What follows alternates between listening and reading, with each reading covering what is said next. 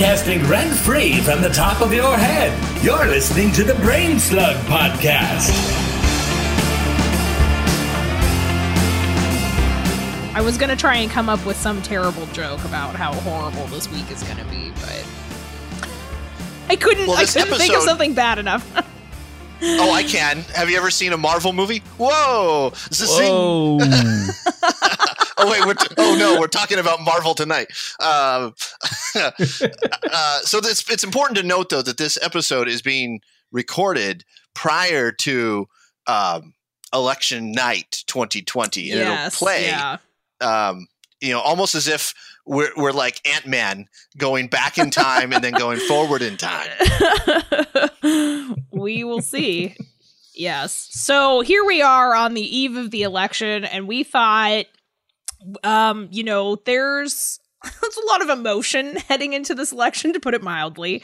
And we thought it might be interesting to talk about how politics are portrayed in, pop culture media, and how that kind of reflects the politics that we have today, or potentially in the past too. And there's a long history of pop culture media and genre media that is reflective of the politics of its time.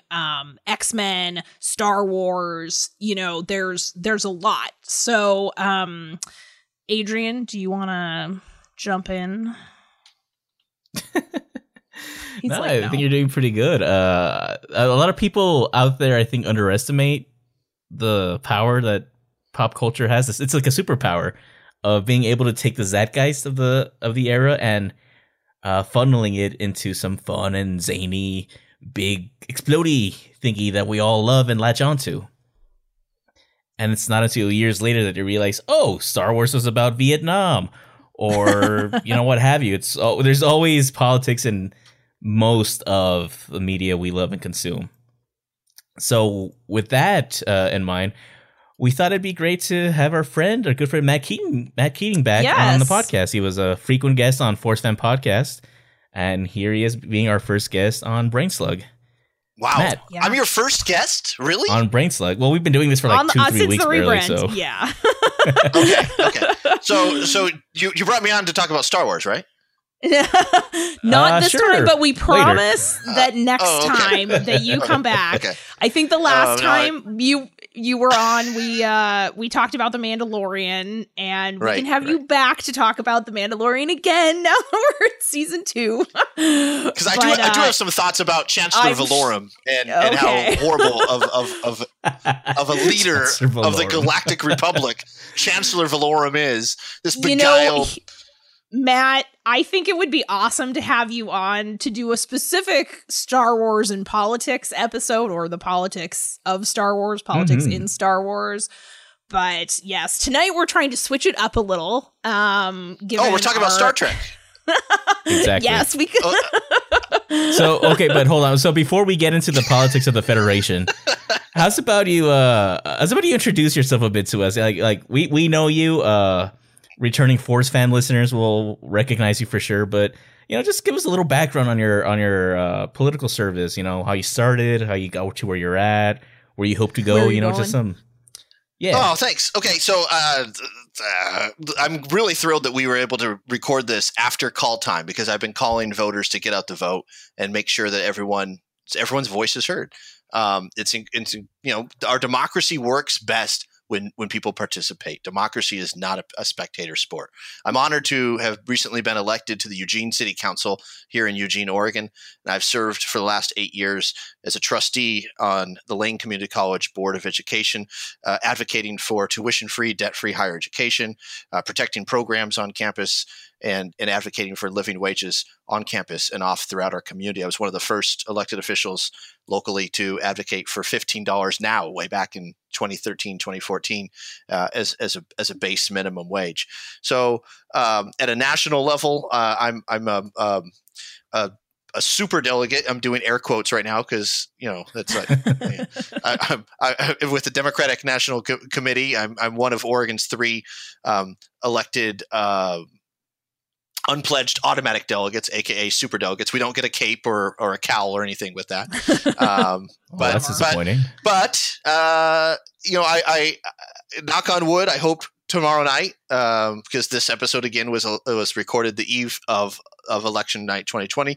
I hope it goes well, and I suspect that by the time this airs, we may not know who the 46th president of the United States will be. We might have an idea. Right. But it's imperative that every vote counts, and the process is set up such that some states do it a little differently than others. In which a postmark counted, like in North Carolina, for example. As long as your ballot was postmarked by election day, you have up until 9 days, not to get it in, but for them to do the count. So fingers are crossed. That a president who I may just say is worse than Lex Luthor or President Camacho on his best day, but I hope that the current occupant is one term and done, and fingers crossed for this to be a safe and smooth process. I think we can all agree on that. Yeah. Yep. It's an anxious time for sure right now. Yes. And I also just want to thank you for the little mini Civics 101. I think there's a lot of confusion about how votes are counted and how that process goes. But all of us who were alive and old enough, Adrian, to remember the 2000 election, know that it can take some time. The 2000 election. Do you really remember it though? Weren't you like a baby? I am not that young, and you are not that old. Okay, lady. Did you vote in the 2000 election, Adrian? Of course not. Okay. I was a baby, but I was an old baby. I missed it by a year. I was 17. I could not vote in the 2000 election. So I also missed it. Not that my vote would have changed anything because I'm in Washington. Okay, maybe you're really a little older than I thought you were. I did spend time in Florida. In 2012, I was in Florida working to defeat a congressman named Alan West, and it was wild to be in a swing state during an election year. And I'm proud of the results that we saw in Florida in 2012. Again, this broadcast is being recorded before election night. I'm on pins and needles about how Florida is going to go in 2020. Adrian, how's Texas going to go? Oh, Texas has this commitment issue with the blue. There's always, you start getting comfortable with the idea of Texas going blue. You date it for a little bit. You go get dinner, you take it to a movie. And you're thinking, wow, maybe I'm ready to commit to blue. But then election night comes around and it starts off blue, then it gets pink, then it gets a little redder, then it gets pink again. But at the end of the night, there's just a commitment problem. Nothing happens, and we're just right back to Ted Cruz or Corbyn or what have you. Yeah, Ted Cruz. I'm not foreseeing anything radical happening in Texas as far as that's concerned. I mean, we're going to follow the same routine we always do. The flirting. The flirting, so to speak. All right. Yeah, you guys. Ted Cruz, man. Like Ted Cruz is so bad he couldn't even be a Marvel villain. Like Doc Ock, like Doctor Doom, Thanos, Red Skull on his worst day. Even Ronan has more depth than Ted freaking Cruz. Ronan has more depth than Ted Cruz. Now that is scathing, my friend. Woof. All right. So with that, why don't we dive in? Yeah, speaking of Marvel. And Adrian, I'll let you take over because you were the one that kind of framed all of this out. And we only have Matt for a very limited time. So right. So we figured, like Cat Ray said earlier, that we would explore the politics of certain pop culture flagships, right? We thought we'd start with one of the more bigger ones from the last couple of years, and that would be MCU politics, but specifically the Iron Man and Captain America films. So a running theme through those films is, patriotism, but they're explored in a very, very different way.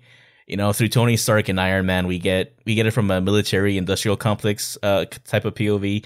Tony Stark is very much prevent anything before it happens type of guy. And that's okay, even if you lose some freedoms here and there, or if some people get hurt along the way. It's all justifiable to him.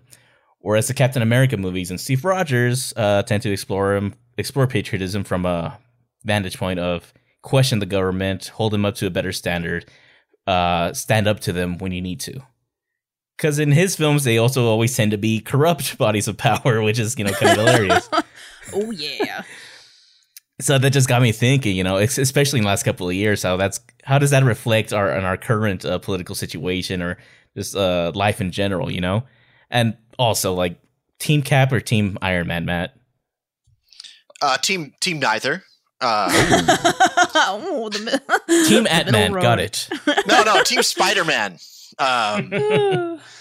Team Hulk. Team Hulk. I'm not okay. I'm probably the worst guy you should have on for like the conversation about the MCU, because my first job was in a comic book store working for $5 an hour store credit when I was 14 years old. I am way more about the DC universe than I am about Marvel. Like, Zack Snyder killed that for me with his crappy movies, over the last 10 years or so.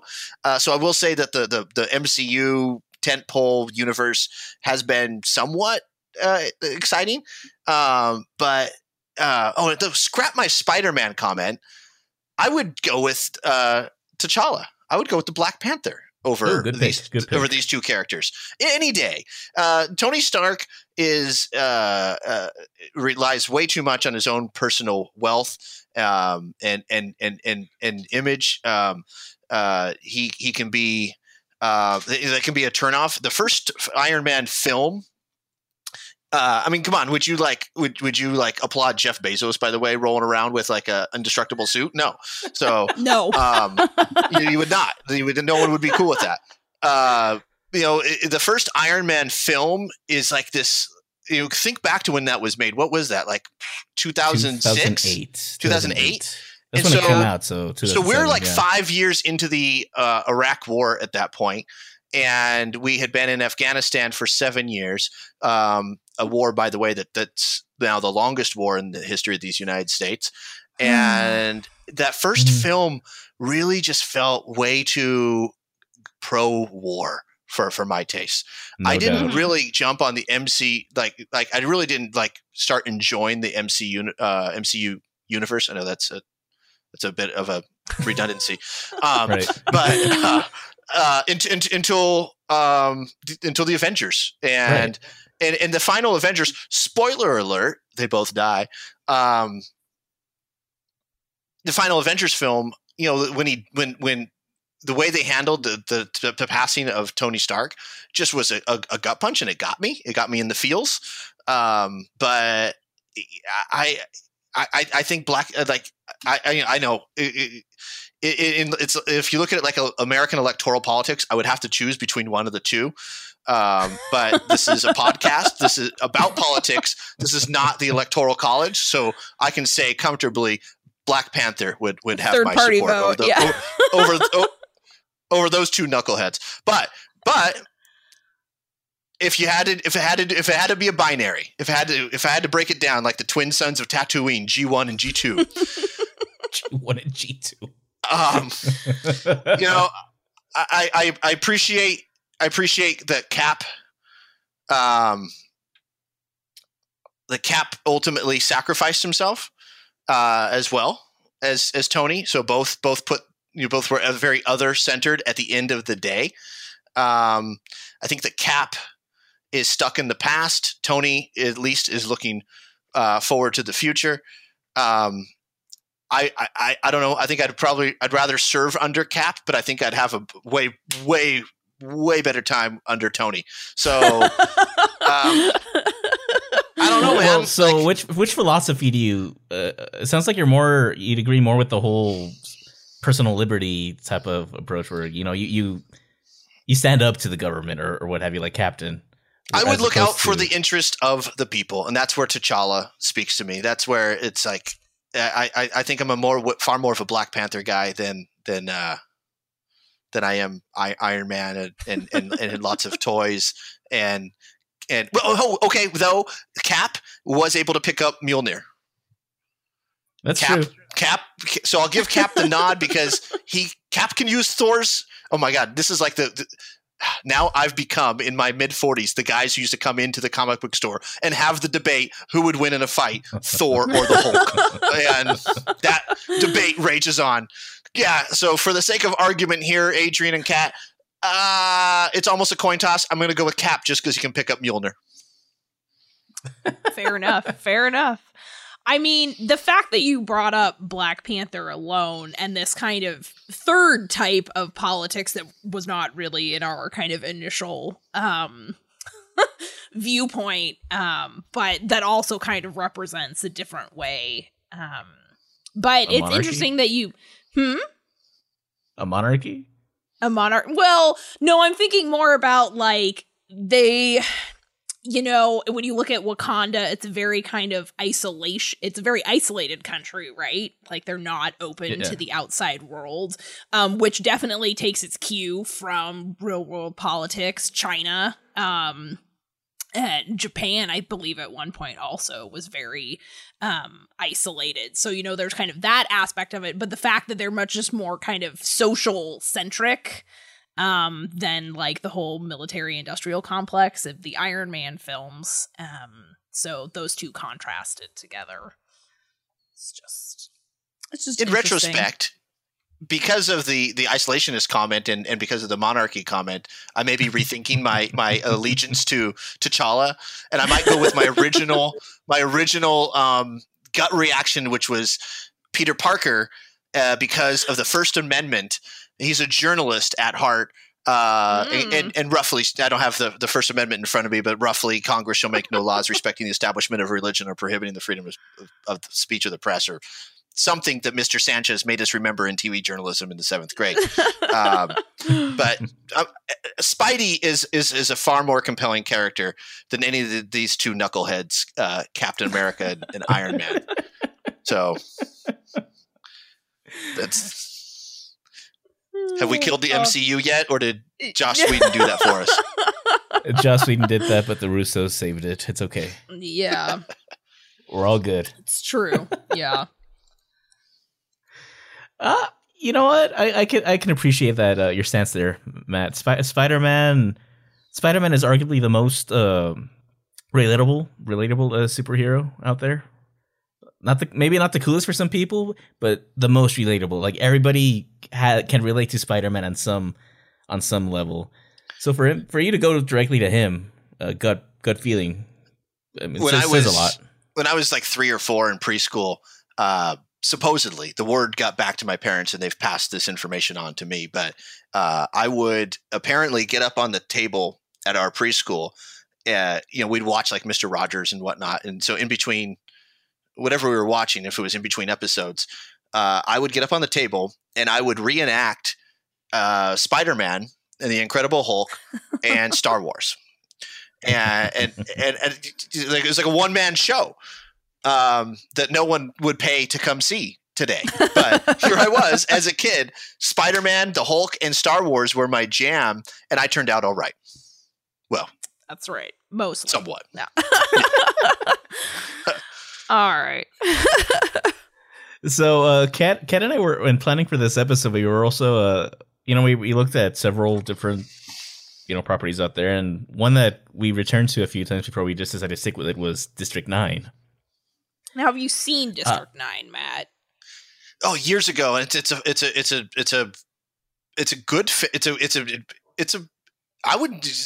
a disturbing film. It's a good film. It's a powerful film. It's a film that doesn't need a sequel. And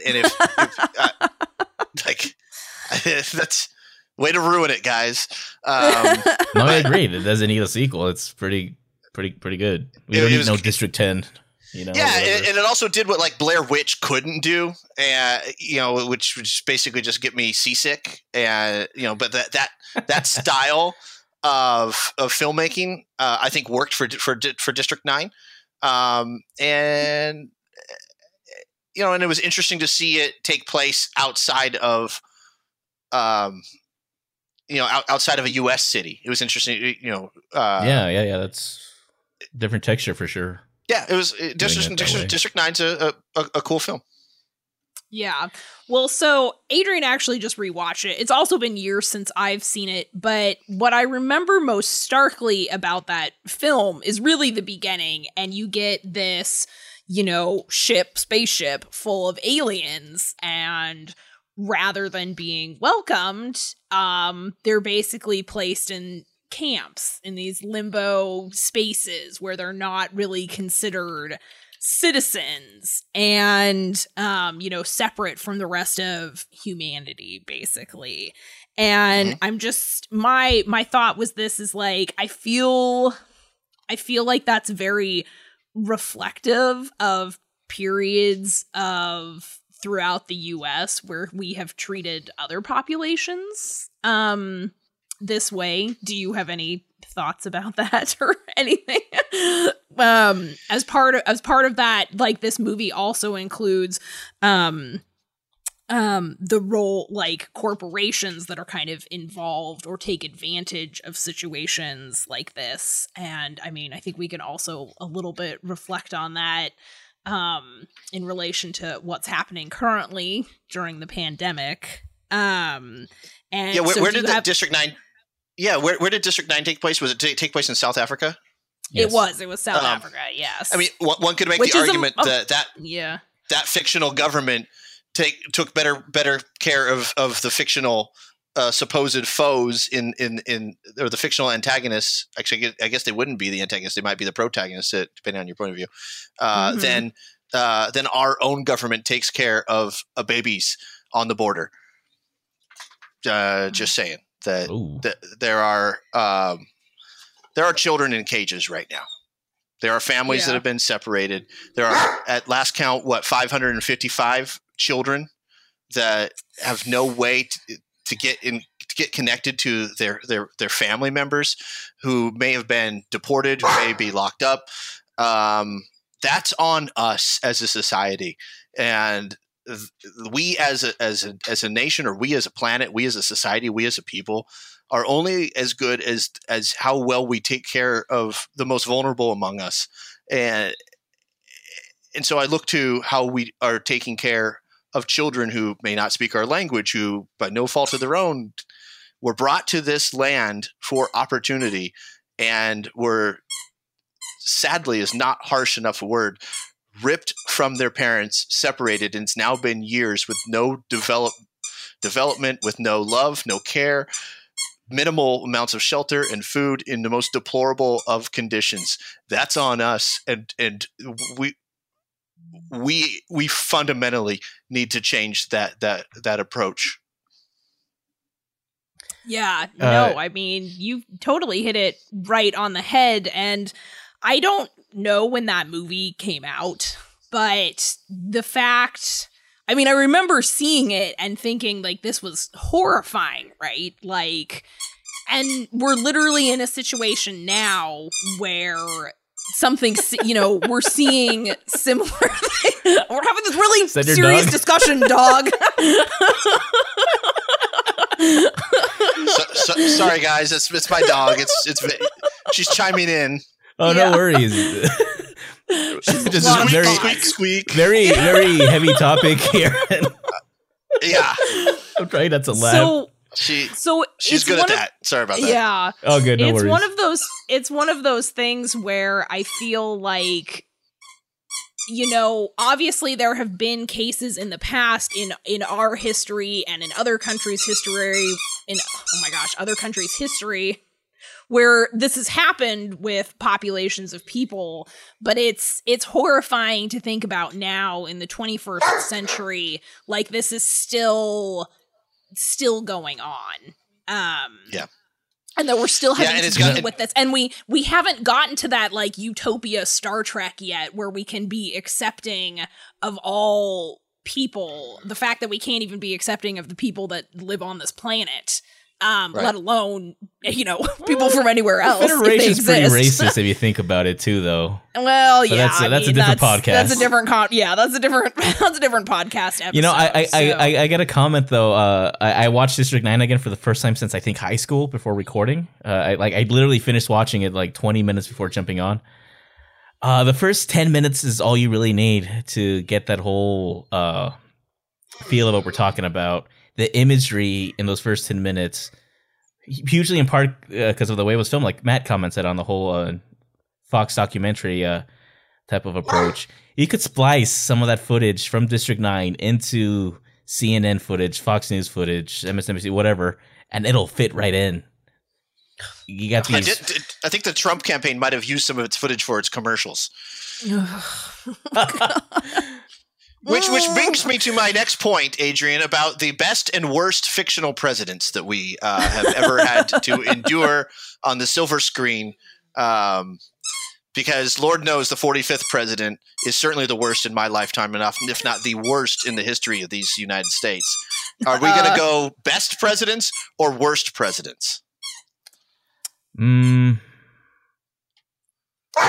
Let's go best. All right. Can we at least throw in an honorable nod to the worst fictional presidents? Sure thing. All right. Who wants to kick it off? Kat? I did not make a list of worst fictional presidents. I only made a list of best because I'm tired of crappy presidents and I didn't want to get into it.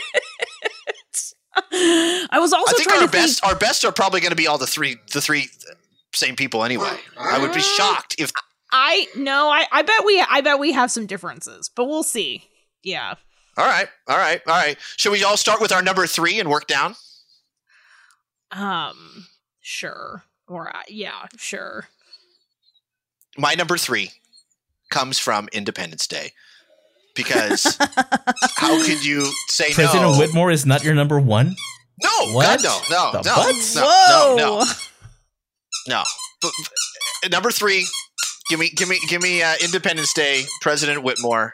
Wow, that was a tough one. Because they're, he was competing with. Well, I'd give away my 1 and 2 if I told you he was competing with, but okay, yeah, all right, President Whitmore. All right, Adrian, you got one. Then Kat, I want to hear your number 3, please. Sure. Okay, well, I'll jump in before Adrian. And my number 3 that I'm going with is President Laura Roslin from Battlestar Galactica. I knew it. Who took over after the Cylons decimated Earth and had to step into that role after being like 37th in line or something for the she was the education secretary. Yes, she was. Oh dear God! Could you imagine Betsy DeVos? Oh dear God. But Laura Roslin would have eaten Betsy DeVos for breakfast. Anyway, so she's my top 3. It's good. That's a good one. Adrian, what you got? This one's a bit of a cheat because we didn't actually see it happen in the series, but the series ended with that kind of note. I'm going to say Leslie Knope from Parks and Rec. Oh, okay. Not, again, a bit of a cheat. She's not actually president in the series, but it's implied that she's going to at least run. Very forward thinking of you. Okay. My number 2. Okay. Get off my plane. Okay, that's my number 2 too.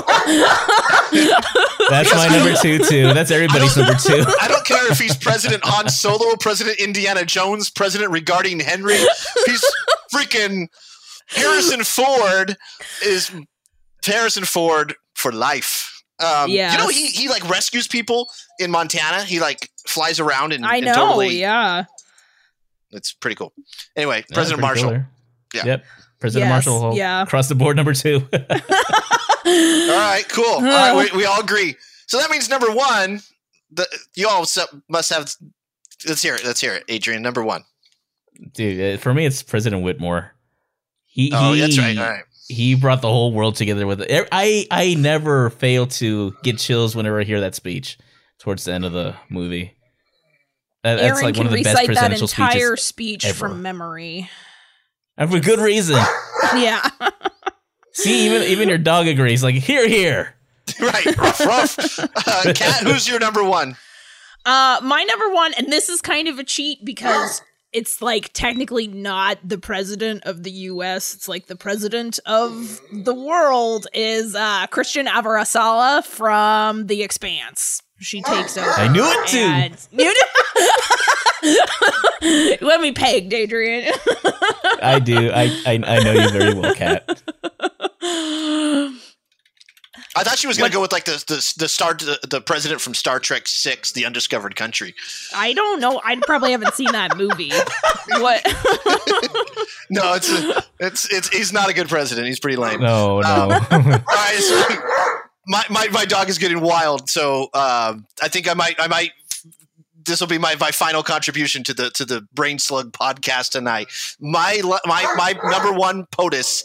It was a tough choice between President Merkin Muffley from Doctor Strangelove, played by Peter Sellers. Oh, good choice. Mm-hmm. Or the almost unwatchable president from Star Trek 2, or I'm sorry, Superman 2. You remember Superman 2?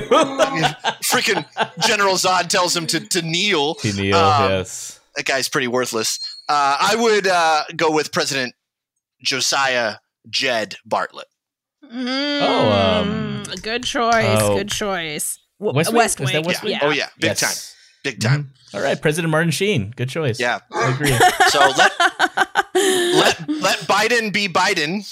Will be my final sign off to you. Thank you for having me on your podcast, and thank you for voting. Thanks for doing your. Thanks for voting. Thanks for taking the time. Thanks for talking with us.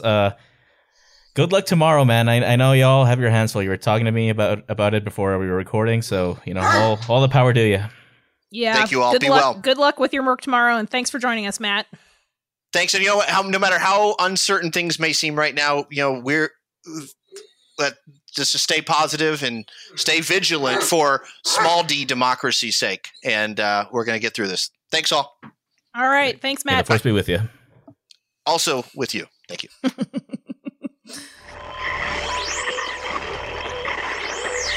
Dude, that dog had opinions and thoughts. She was spouting pure facts. And we appreciate it. Lock him up. Woof. Lock him up. Woof.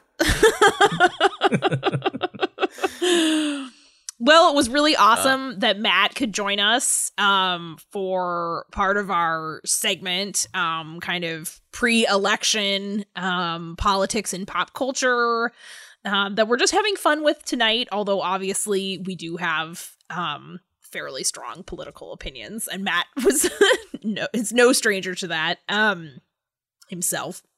So it was great to have him on the show. But we still have one more piece of pop culture media that we didn't have time to talk about with Matt, but that we still want to talk about. Right, Adrian?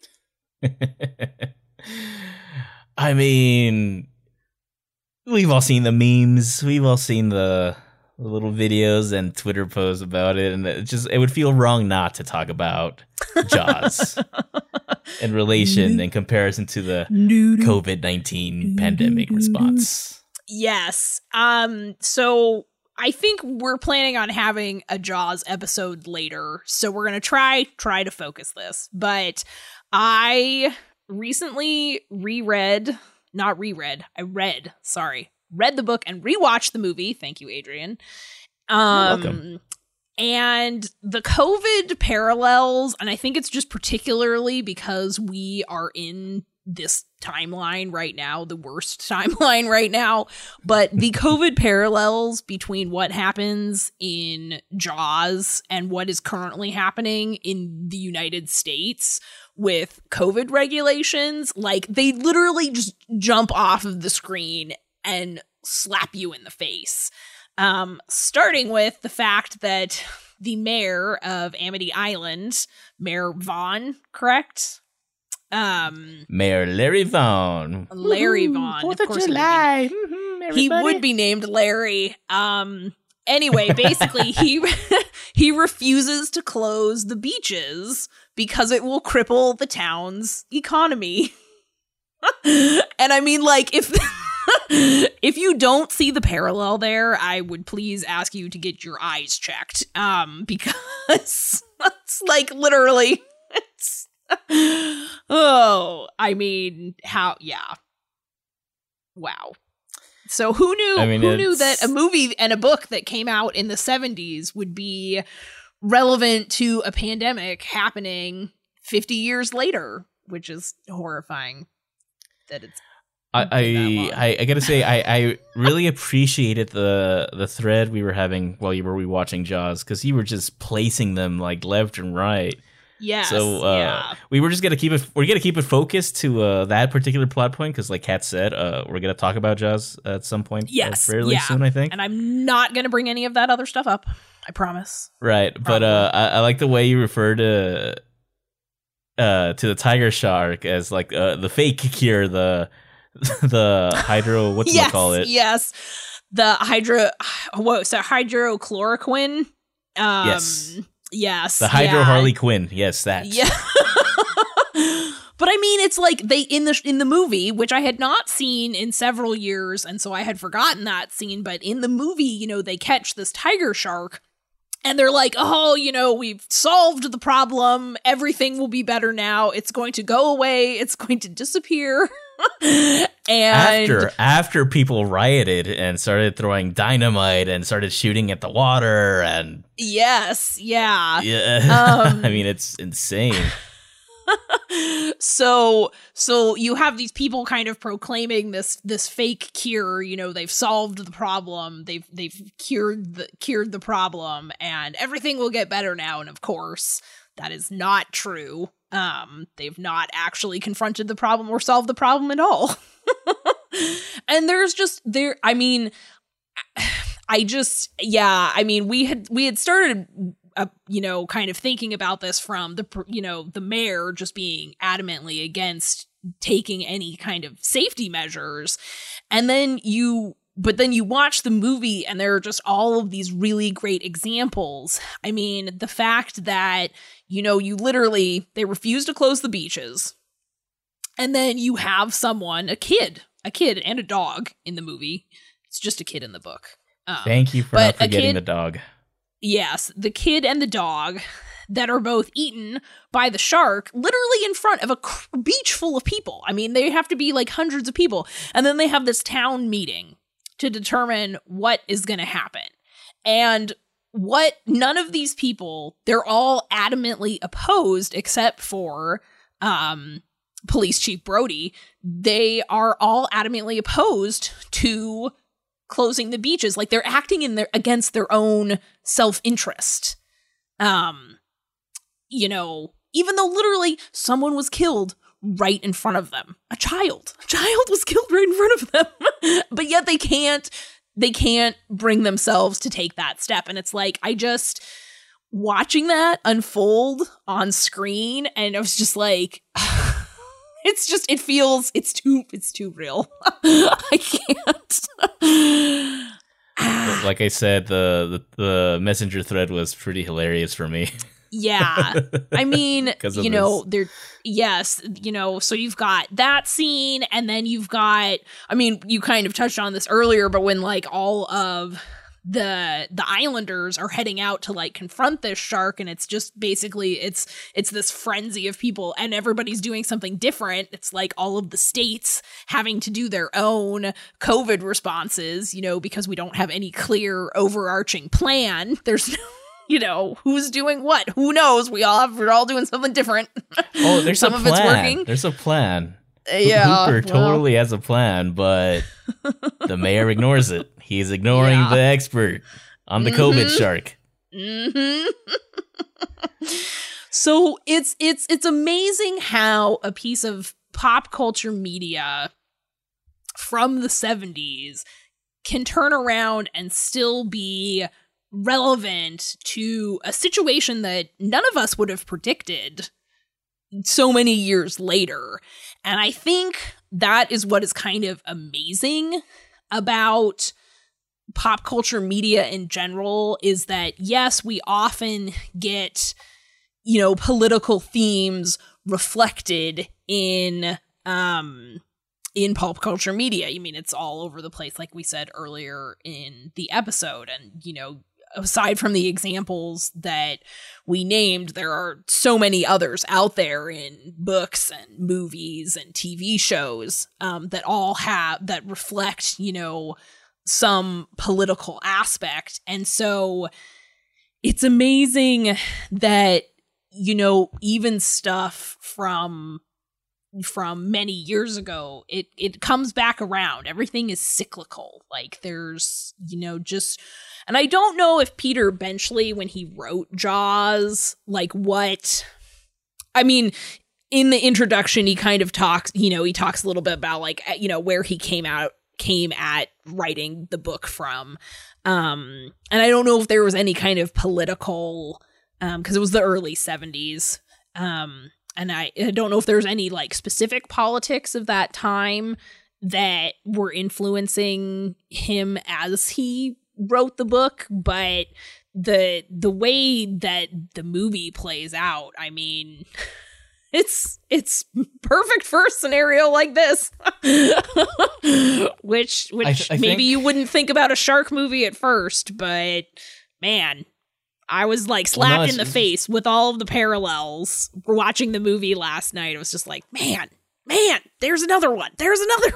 Yeah, and that's the biggest thing right there. Like, people started making the comparisons online, right? And you're thinking, oh, that's kind of funny, but the more you think about it, the more, like you're saying, it's like, holy crap, it's like, it's a little too perfect somehow. Yeah. How this is working out and how well it fits. Yes, yeah. And probably the biggest point too, that it's also made its point on the memes, is that Mayor Vaughn is still the mayor in Jaws 2. He won the re-election. Oh, could we? Which is, I mean, really hoping that doesn't happen in this case. Yeah. Yeah, is that some kind of Simpsons predicted the future type of thing? But, you know, with Jaws. In a mediocre sequel to Jaws, like what? Oh God, I hope not. What is that? You just can't help but think about it and then laugh and cry. It's just it's so funny. Yeah, I mean, I've not seen Jaws 2, but yeah. In this case, I sincerely hope that's not the case, because I honestly don't know what we're gonna do. But anyway, I'm not going to go spiral on the podcast right now. All we can do is vote. You and I have, Matt has, and, you know, bless him and all the other people that are going to be out there tomorrow managing the polls and making sure people can shout out to all the poll exercise workers. That right. Mm-hmm. It's a crazy time, folks. So do your best to be safe tomorrow. If you are voting in person, get in line early. And remember that if you are in line, even if the polls close, you can still vote because you're in line. So don't leave, even if you have to wait. And it will probably be long for some people, I'm sure. I'm blessed to live in a state that does vote by mail. And my vote has already been verified and counted. So, but we're very lucky here in Washington, and it is not like that in every state. In fact, I've been closely following a legal case in Texas right now where they're trying to invalidate a bunch of votes in Harris County that I've been carefully eyeing on Twitter. So, thank you, Governor Abbott, for your bullshit. So, yes, thank you to everyone that has voted and taken part in the democratic process, and good luck to everyone who is voting tomorrow, Tuesday. Yes. So, stay strong. So, the biggest point behind this episode is we were trying to bring some levity, some humor to what is bound to be a very, very stressful day. So if you're in the United States and you're listening to this episode in line, waiting to vote, we hope we could help take your mind off of things for a bit there, also keeping it relevant. If you're listening to this tomorrow too, but you've already voted, you know, we hope we can distract you from from the news channel of your choice, From the which we know you're going to be watching, spiral. or Twitter. Yep. Yes. And if you're watching, or sorry, not watching, you're listening to this after the election, many days after, and let us know what it's like listening to this now, because this episode I just realized is going to be an interesting artifact for this show. Yeah, it is. Again, like Matt was saying earlier, it may take many days before we know who the 46th president will be, and that's totally normal and has totally happened in the past. I mean, God, think about it, in way back days when they didn't even have the internet or phones or cars, and they were doing it all by horse. So back in the way back days when you did it on the horse. Yeah. So it's totally normal for voting counts to not be tabulated immediately. And I think that given the sheer numbers of people that have turned out, there are going to be a lot of votes to count all across the country, not just in certain states. I mean, I think voting turnout is up everywhere, so which is only for the better. No matter what, it's like Matt was saying, you need to participate in democracy to make it work. And so the more people we have voting, the better it is across the board. So with that, if you want to follow us, you can do so on Twitter and Instagram at BrainslugPod, or our website, bluelabpro.com/brainslug. If you want to follow me specifically, you can do so on Instagram at bluelabpro. You can find me doom scrolling this week on Twitter and Instagram, although maybe not as much on Instagram, at CatRay. Doom scrolling. It's true, man. It's true. It's not healthy, but it's true. I made it a point to clean up one of my closets tomorrow, just so I could be physical throughout the day. Because there's no way I'm gonna be able to focus on work or anything. So, but actual physical labor will work. So that's my election Tuesday right there. Smart. That's smart. I still haven't quite figured out what I'm gonna do.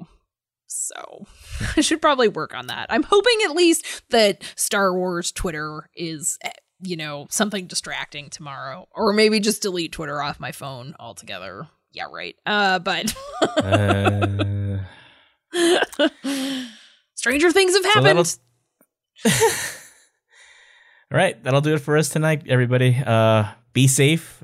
On top of everything else, be safe while you're out there voting. Wear a mask, social distance. Don't be intimidated. Just be safe. We don't want anybody getting hurt. So no. Until next time. Bye-bye. See you later. From Blue Lab Productions, thanks for listening to the Brain Slug Podcast. Edited and produced by Adrian Mesa, with original music composed by Felipe Rosales and original art by Mitsu Overstreet. Please rate and review our show on Apple Podcast, Spotify, Google Play, or wherever you listen to your podcasts. All rights reserved.